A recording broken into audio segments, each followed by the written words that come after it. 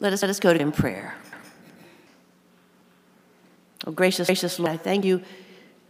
You are here in our midst. We come to you to learn. Open our hearts, open our ears, open our minds, that we might hear the word that you teach us today. And then guide us as we go out into the world, that we might put your teaching into action. In Jesus' name, amen. Our Bible passage this morning is from the Gospel of Matthew, chapter 15. Now, I'm going to go ahead and read. I'm going to read starting at verse 29, because I think that's an important part of this story, and we'll read through the end of the chapter. So let us listen for a word from the Lord.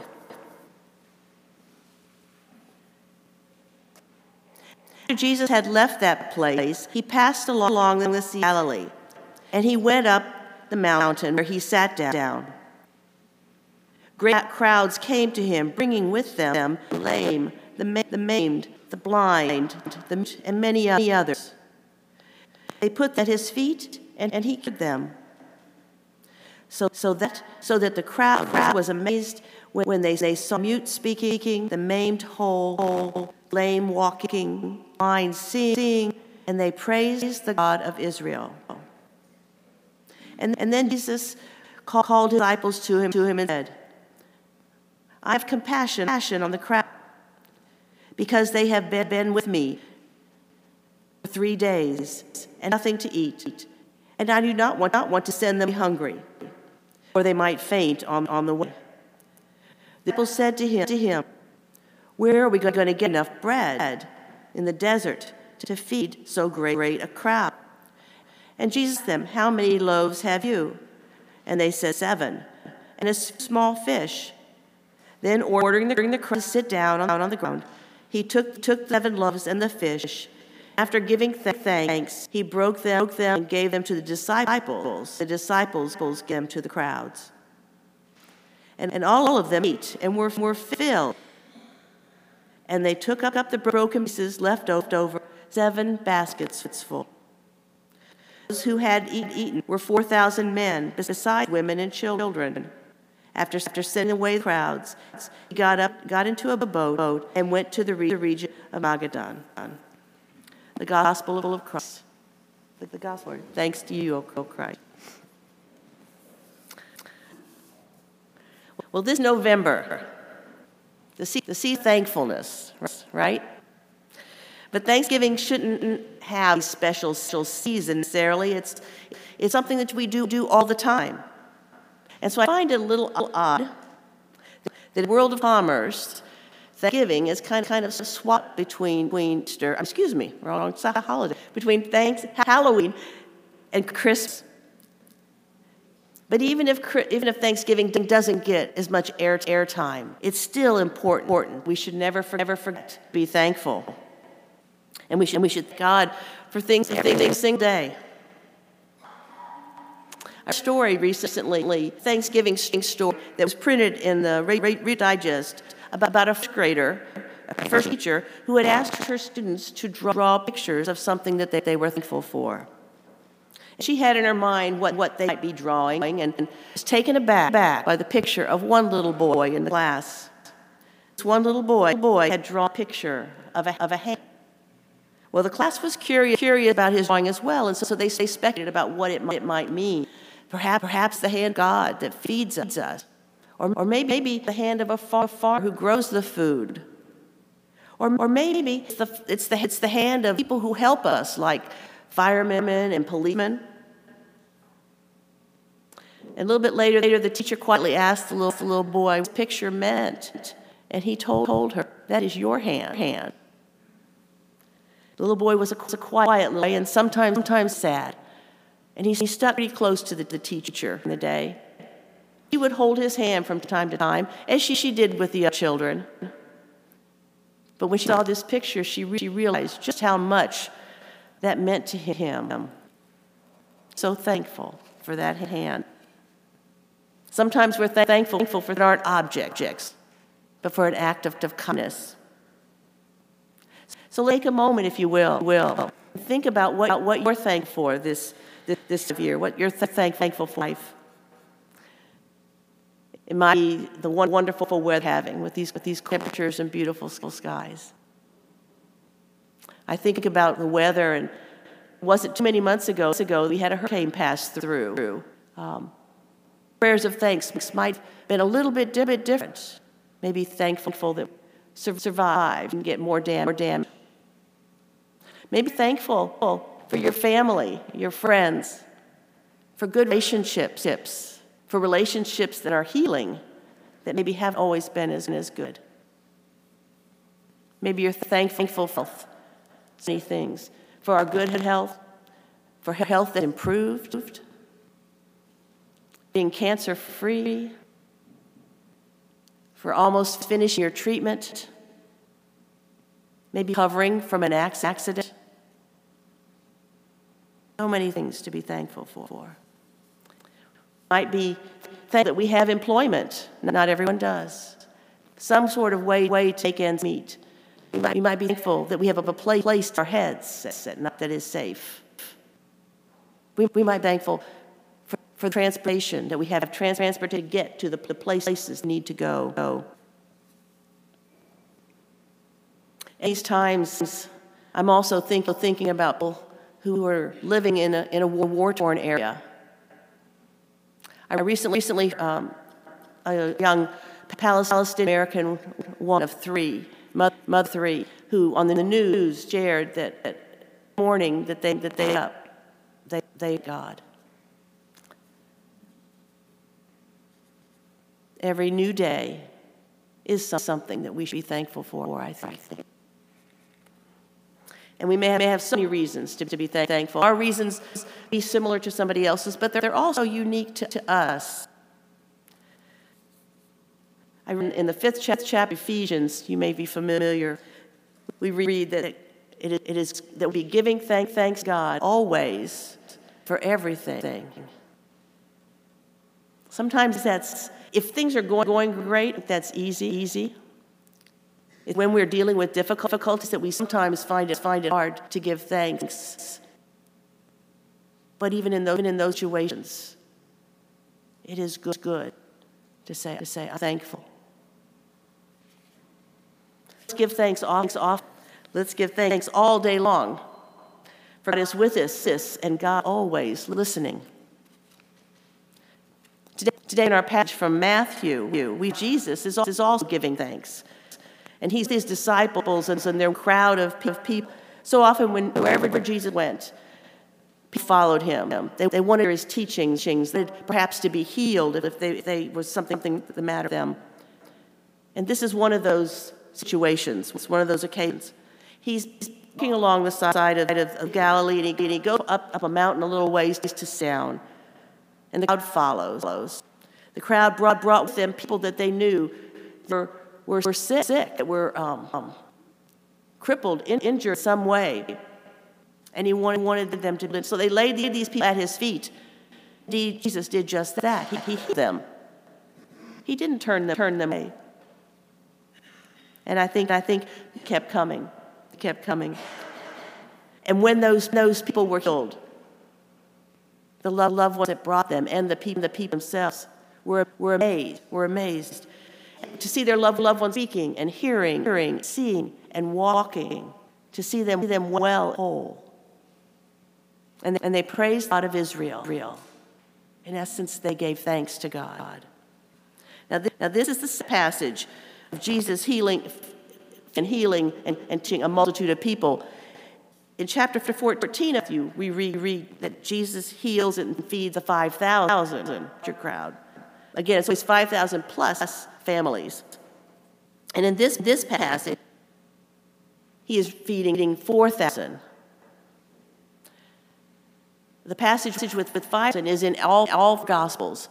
But this story of feeding the 4,000 is only in Matthew and Mark. Scholars said that perhaps this is a retelling of the first story. But other scholars speculate and think perhaps the audience was a Gentile audience. This is its own event. And if you think about it in that way, I think it's all the more interesting when as they're healed, they praise the God of Israel. In this passage, we see Jesus aware of their needs of the people around and showing compassion. This is a remote area, a desert place, the side of this mountain.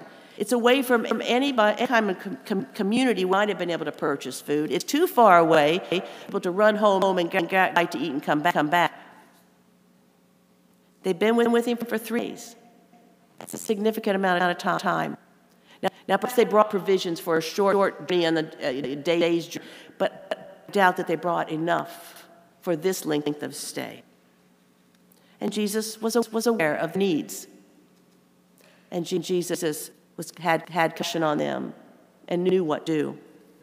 So he talked to his disciples, and they took inventory of food that they had. 7 loaves of bread and a few fish. Not nearly enough to feed 4,000 plus people. And it might have been enough for Jesus and the disciples to have a meal. Certainly wasn't any chance, humanly speaking, for that amount of food to be spread and feed that crowd. I always appreciate the disciples at times like this, because they questioned, how are we going to do this with this amount of food, and how are we going to feed this many people? Now, they've been with Jesus, in all of his teachings. They seen him do miracles. So it's always, I'd speculate that we should have said, hey, Jesus is going to do this like we did it last. They didn't, or it's not written that way. Jesus knows what to do, and Jesus begins to direct them. And so he tells one to sit on the ground, and he gives thanks. And he gives the food to the disciples, and they give the food to the people. And then the miracle. The food satisfied all of those people. Filled up. They didn't just take a bite and pass it on. They were filled up. And there were 7 baskets left over. I don't know the specific miracle and how it happened, because it's a miracle, and that's what a miracle is. And we while we may want to know how did that, because we're all scientific and we like to think that we figure everything out, but we really don't need to know. That's where it comes in. What we know is that God saw the need of people. He had passion. He met their need. He did timely and in a way. Gave thanks. The food was distributed. They were satisfied, and there was more than enough. That's gratitude applied. So we know that Jesus gave thanks, but we don't know exactly what he said. So if I speculate, I might imagine that he thanked God for his presence, the provision of food for whatever they needed. I imagine that he thanked God for the food that had, whatever it was, great or small, that he gave thanks. That he gave thanks for all the people that were there. Gave thanks perhaps for their faith, for their loved ones to be healed. I imagine that he gave thanks for God's abundant grace. And grace abound that day, as seen in the healings, and as seen in the meal of the multitude that exceeded their needs. And the people are thankful. I always find a word study interesting, and in this case, I was looking at the word that is used for give thanks, and in Greek, eusteo. The middle of that, the base of that word is charis, which is grace. And so a way to perhaps explain what the meaning of to give grace is, the Euristeo. It's thankful for God's grace. So it's a bit broader. Now, Eucharisteo may sound familiar if you think about communion, the Lord's Supper. Sometimes it's called the Eucharist. And that's the same Greek verb that Jesus uses. He is in the upper room with his disciples at the Last Supper when he gives thanks and gives them the cup. And we often give thanks at meals. Sometimes we say, will you say grace? Deo. We thank God for God's good grace. So thank you is a good practice. Teach it to our children as they grow, and we continue it into adulthood. It's good, man. It's a good practice. My husband and I have our children over fairly often at mealtime.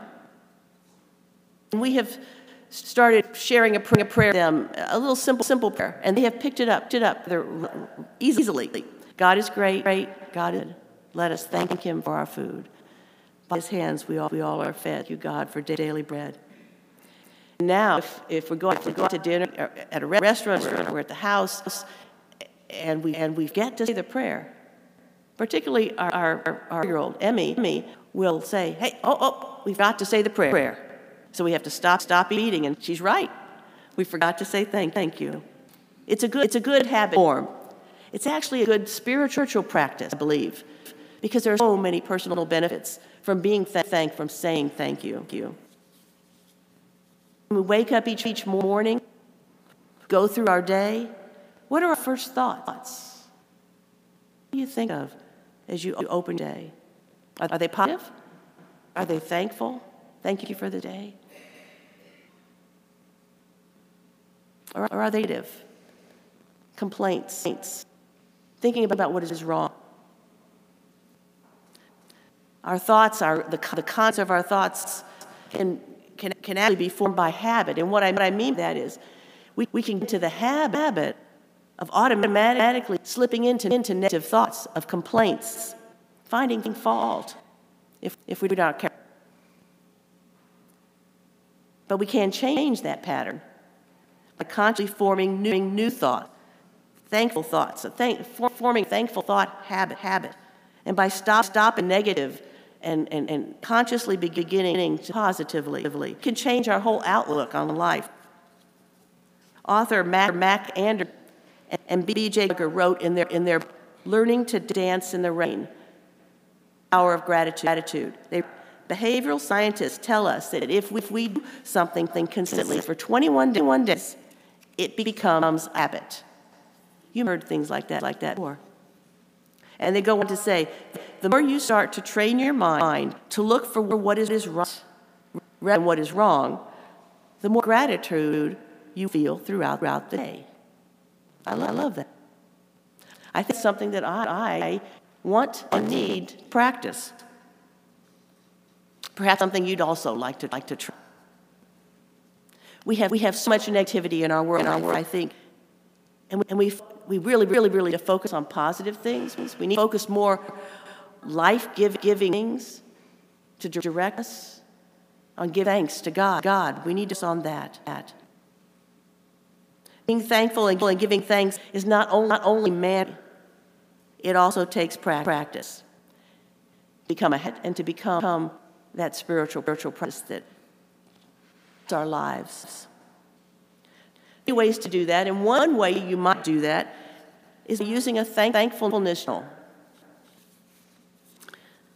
That practice of journaling your Thanksgiving has been around for years, and it kind of sometimes you might have called years ago. We might call it count blessings. It's that same thought. I happened to first hear about thankfulness journals on Open Free back in the day, and so what you do, you're going to have a Thanksgiving journal, is that you write down every day things you're thankful for. When you wake up in the morning, throughout the day, in the evening, whenever it's for you, jot something down in your thankfulness journal that you're thankful for. Certainly don't have to write things. You can keep your thanks in your head, in your thoughts. That's good too. But the act of actually write it down puts it in concrete form. And it also allows you to be able to back and read those things that you were thankful for last week, last month, year. And it really bolsters your Thanksgiving and reminds you again of what you are thankful for. Now, your notations in your journal can be simple one-word things. You want. They can be graphs if you want. It can be pictures. Whatever is meaningful for you. So to get started, we have a small note. Some of you may have picked it up on the way in. This is mine. And it's just got paper in it. It's a thankfulness journal. So I hope that when you leave, you will pick one up if you would like. There's some by door, and there's some in the narthex. Make your own. Fill it with your thoughts, with your thankful thoughts. Start today with something that you're thankful for. Keep it up. Remember, 21 days forms it. Keep it up for the whole month of November, and see if you don't see a change. So don't find yourself noticing good stuff, noticing things that you're thankful for. See if you end up with a more positive outlook. Anderson Gallagher also write that gratitude is contagious. Teach gratitude to others living it. Every moment, hour, every day. Others will see the happiness that gratitude brings. And they too were grateful. And before you know it, started an epidemic of gratitude. What could be wonderful? I agree. When we talk about epidemics, let's epidemic of gratitude. That's gratitude multiplied. So Jesus gave that day on the side of the mountain. And that small amount of food grew to enough to satisfy the crowd. The disciples saw limitations. They saw roadblocks. They saw things they couldn't do. But Jesus saw and knew the possibilities. We often see limitations, things that we can't do or think that we can't do. But Jesus knows it's possible. So let's keep our mind, our focus, our faith in Jesus Christ, and give thanks to God God's good grace in all things. And then watch for the miracle. Watch for God's grace to abound in your life and in this world.